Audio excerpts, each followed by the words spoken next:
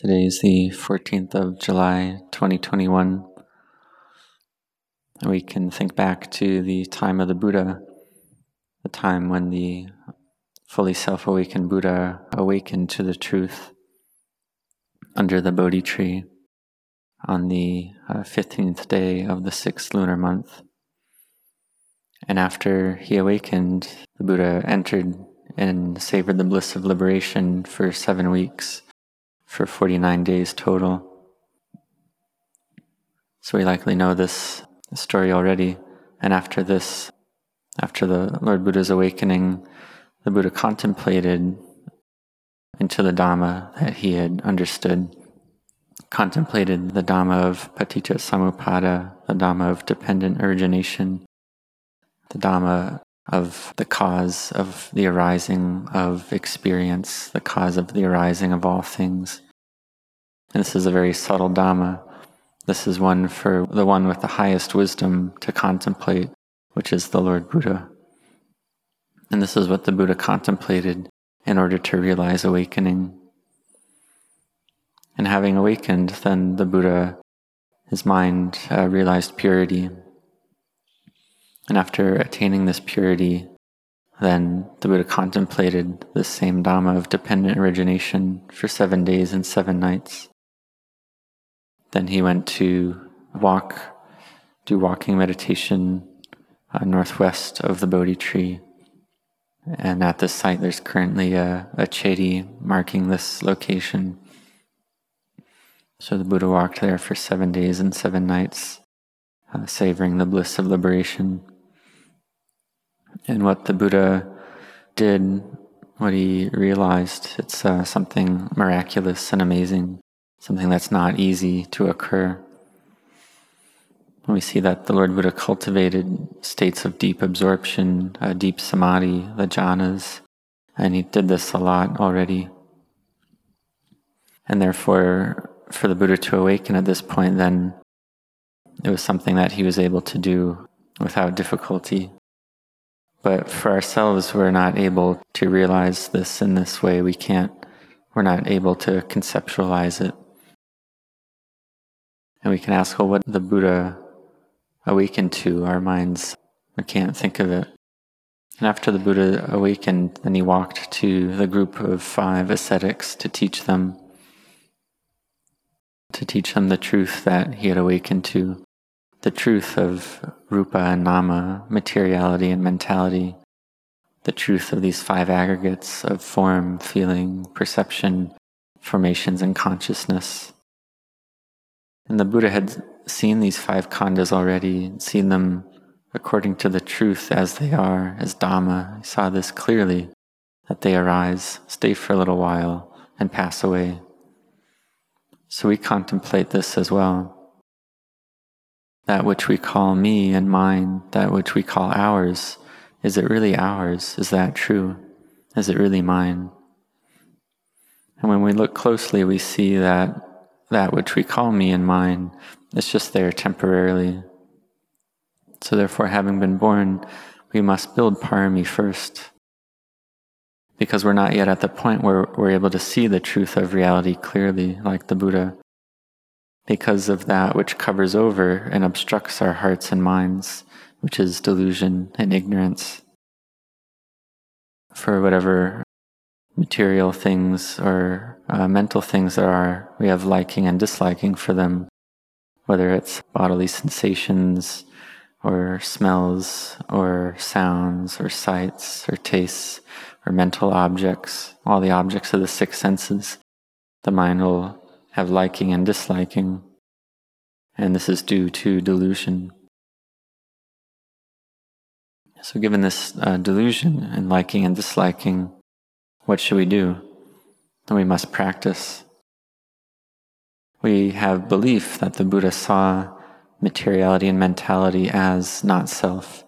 We have this belief, this faith. And we may be able to think to ourselves that it's really not me, it's not mine. We may be able to think this, but we don't yet see it. We don't yet see it clearly. We may be able to think of this and our mind accepts it. And if we're able to accept it, then suffering and stress will reduce, will decrease. Because we think that it's not self, we have this thought and the mind accepts it. However, when a mood or sense impression enters the mind, any one of the 6 senses enters the mind, then we cling and attach again. The sense of me and mine arises again. Suffering arises again. We consider what the Buddha awakened to. He awakened to how is suffering? What is it caused by? What is the end of suffering like? What is the way to practice to realize the end of suffering? Because we see that having been born, we all try to avoid suffering, and we all try to realize happiness. But this ignorance and delusion makes us cling and attach, which is the cause for suffering to arise. So we look at things that we like, that we're attracted to, and we feel that this will bring us happiness. We'll have feelings of pleasure and happiness. But then when this object, whatever it is, when it goes away, then suffering arises. We can consider parents, mothers and fathers. They have a lot of love for their children, and their children may be a very good child who is very studious and a good kid. And this child, even the mother and father, may take refuge in this child in that sense. And then when the child goes away or dies, this can be very traumatic for the parent. And this is because of clinging and attachment. We see that all that we love, we must be separated from. This is what the Buddha taught. He taught for the Sangha to contemplate this every day, to contemplate it a lot. This is because it's the truth of the way things are. Or we may have a wife or a husband, then to separate from our spouse can be a very high level of suffering. Or to separate from any family member or close loved one, to separate them from them is a lot of suffering. So at this time, we see this a lot in the world. Mothers die, fathers die, children die, family and close friends die due to the pandemic. So this happens a lot. So therefore we see that life is unsure. Death is for sure. Life must end in death. So we contemplate this, and this is able to bring our minds to peace and collectedness. But if we think of this and we contemplate this and our mind becomes sad and depressed, then this is not correct. We contemplate death for the sake of heedfulness, because the mind tends to get lost in liking and disliking too much. So we contemplate that things are uncertain, that things are ever-changing and impermanent. We contemplate it as Dhamma. And if we understand this point, then we'll understand the teachings of the Buddha. Because the Buddha taught suffering and the cause of suffering. And we see that the Arahants, the fully awakened ones, they know the truth of reality, they know the Dhamma, and they don't suffer. They're able to go into the bliss of liberation following after the Buddha. However, the Arahant has the suffering of the 5 khandhas, the suffering of the body and mind. They must care for their bodies, care for their khandhas, have to rest their bodies, use medicine. They have to use the things of this world to exist in the bodily sense. Therefore, they still have some suffering. But we see that whatever it is in the world, it's something that we're not able to control. We may want to control everything. We want to control the things in our lives, but this is something we're not able to do. And a primary example of this is the body.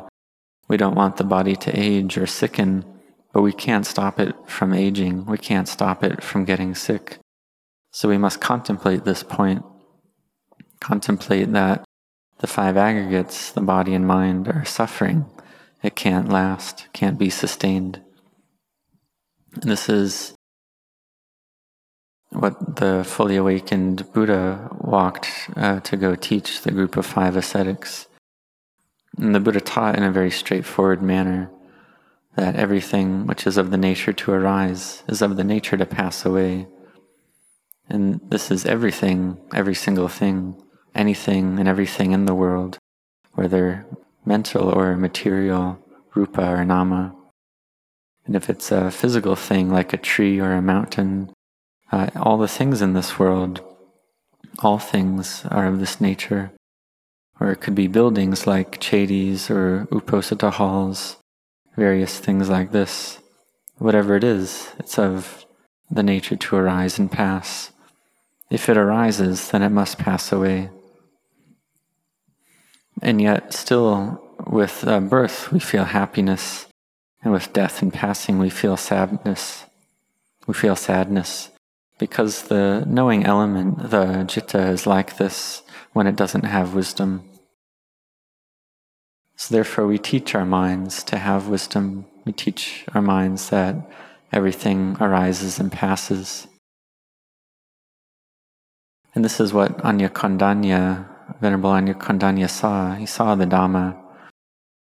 So we must accept, we have to accept the truth of the way things are. And we see Anya Kondanya saw the Dhamma in the first discourse. So we may ask, well, is seeing the Dhamma so easy like this? But we have to consider that this last life of Anya Kondanya, he started out life as a young Brahmin, and he gave the prophecy that the Prince Siddhartha would become a fully awakened Buddha. And this was when he was about 20 years old. And then the Lord Buddha awakened at the age of 35. Therefore, we can consider that Venerable Anya Kondanya was roughly 55 years old at the time of the first discourse. And he had already practiced Dhamma a lot, practiced meditation a lot before he saw the Buddha.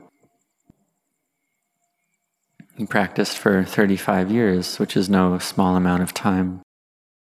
And before this final life of his, he built parami over many, many lifetimes.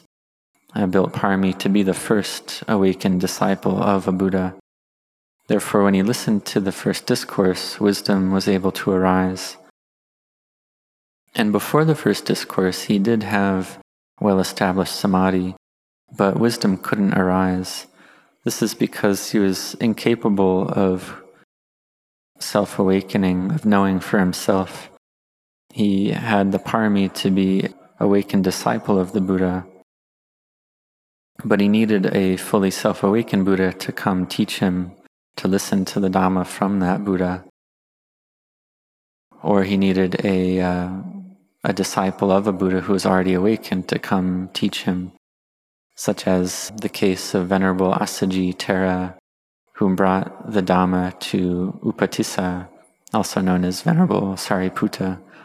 And Venerable Assaji taught the Dhamma to Sariputta, who was able to see the Dhamma.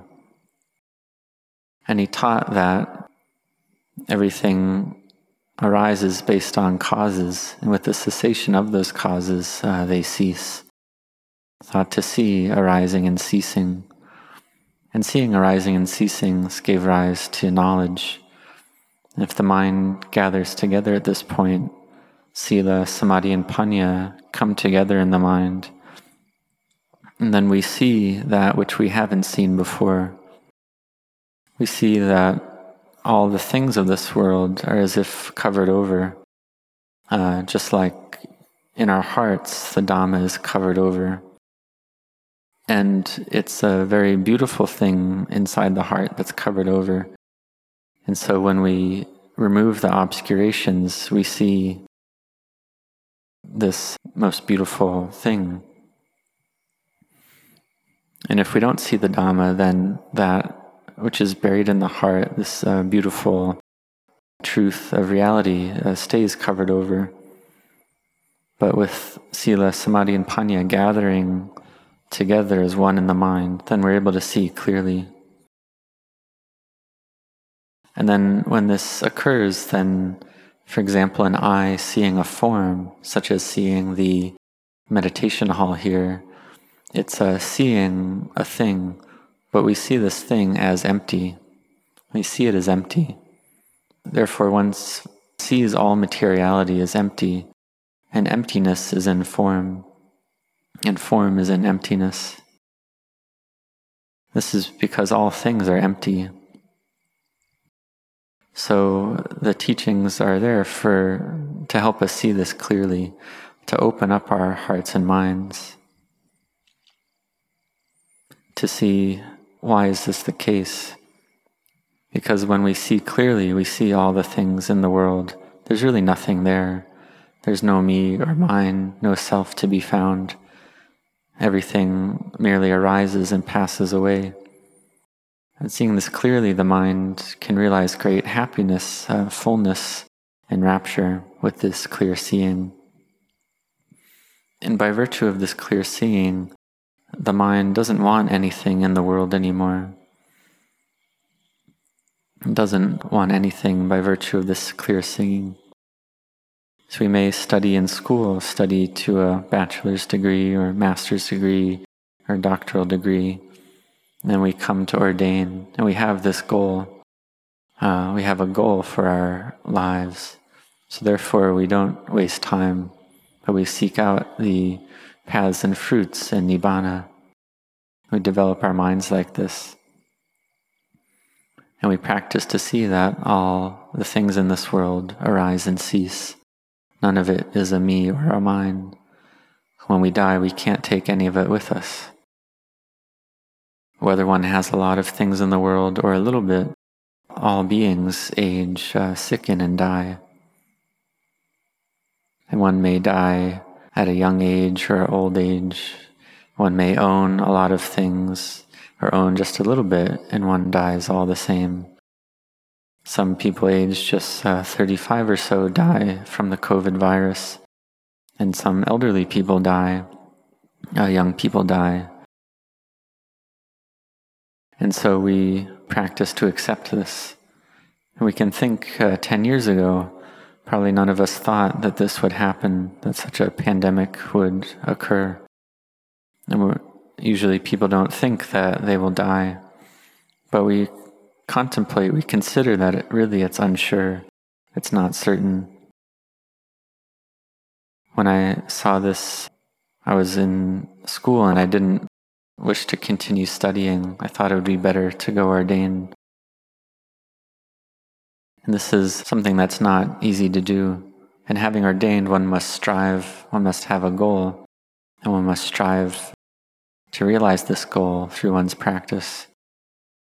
One practices the monastic routine of morning chanting, evening chanting, doing the chores and work around the monastery.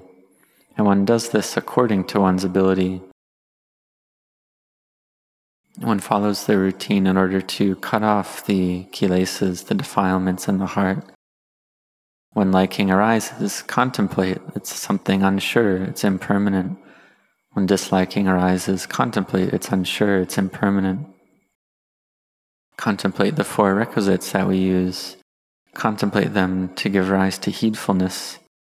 That these requisites that we use of food, shelter, robes, and medicine, we use them for the sake of Nibbana, to give rise to mindfulness, samadhi, and wisdom, and to do our practice. And we do our practice, and sometimes something amazing occurs, a miracle arises. Sometimes the mind gathers together. It's not getting lost in proliferation.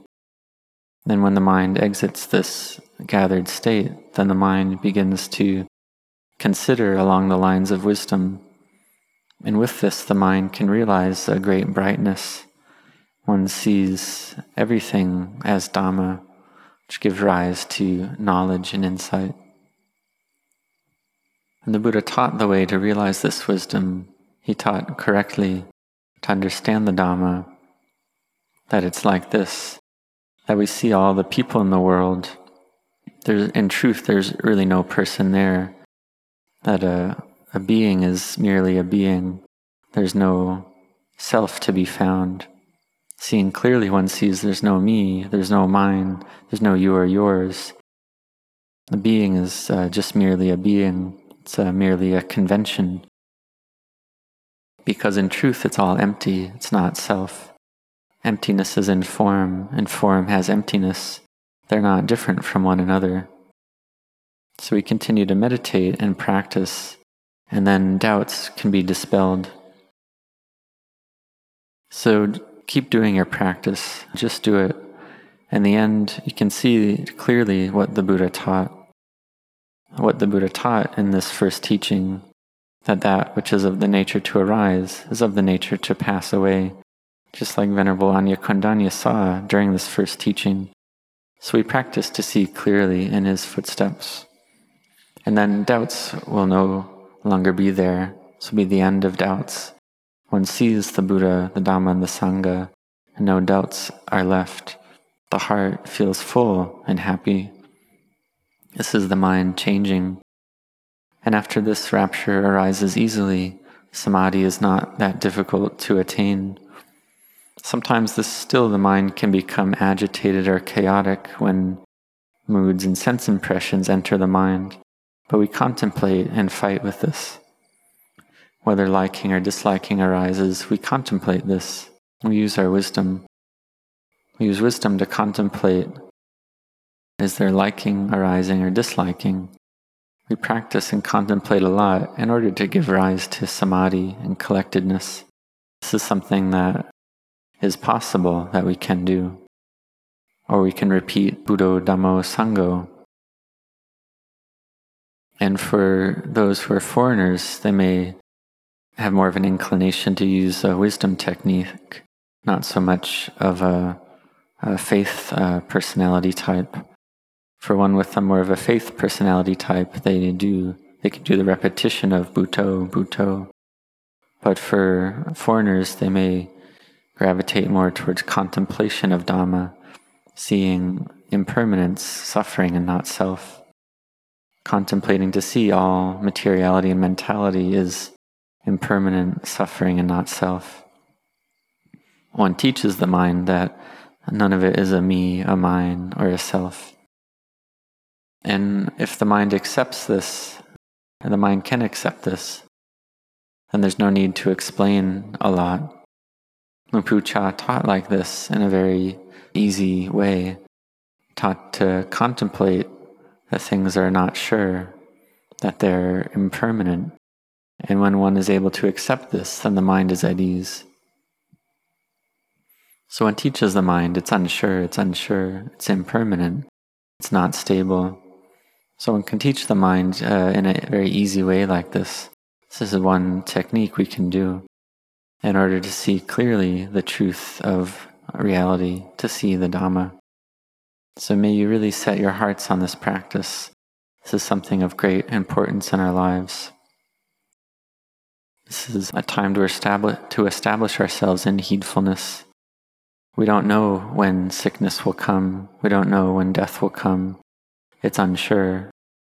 Therefore, really set your hearts on this practice of mental cultivation.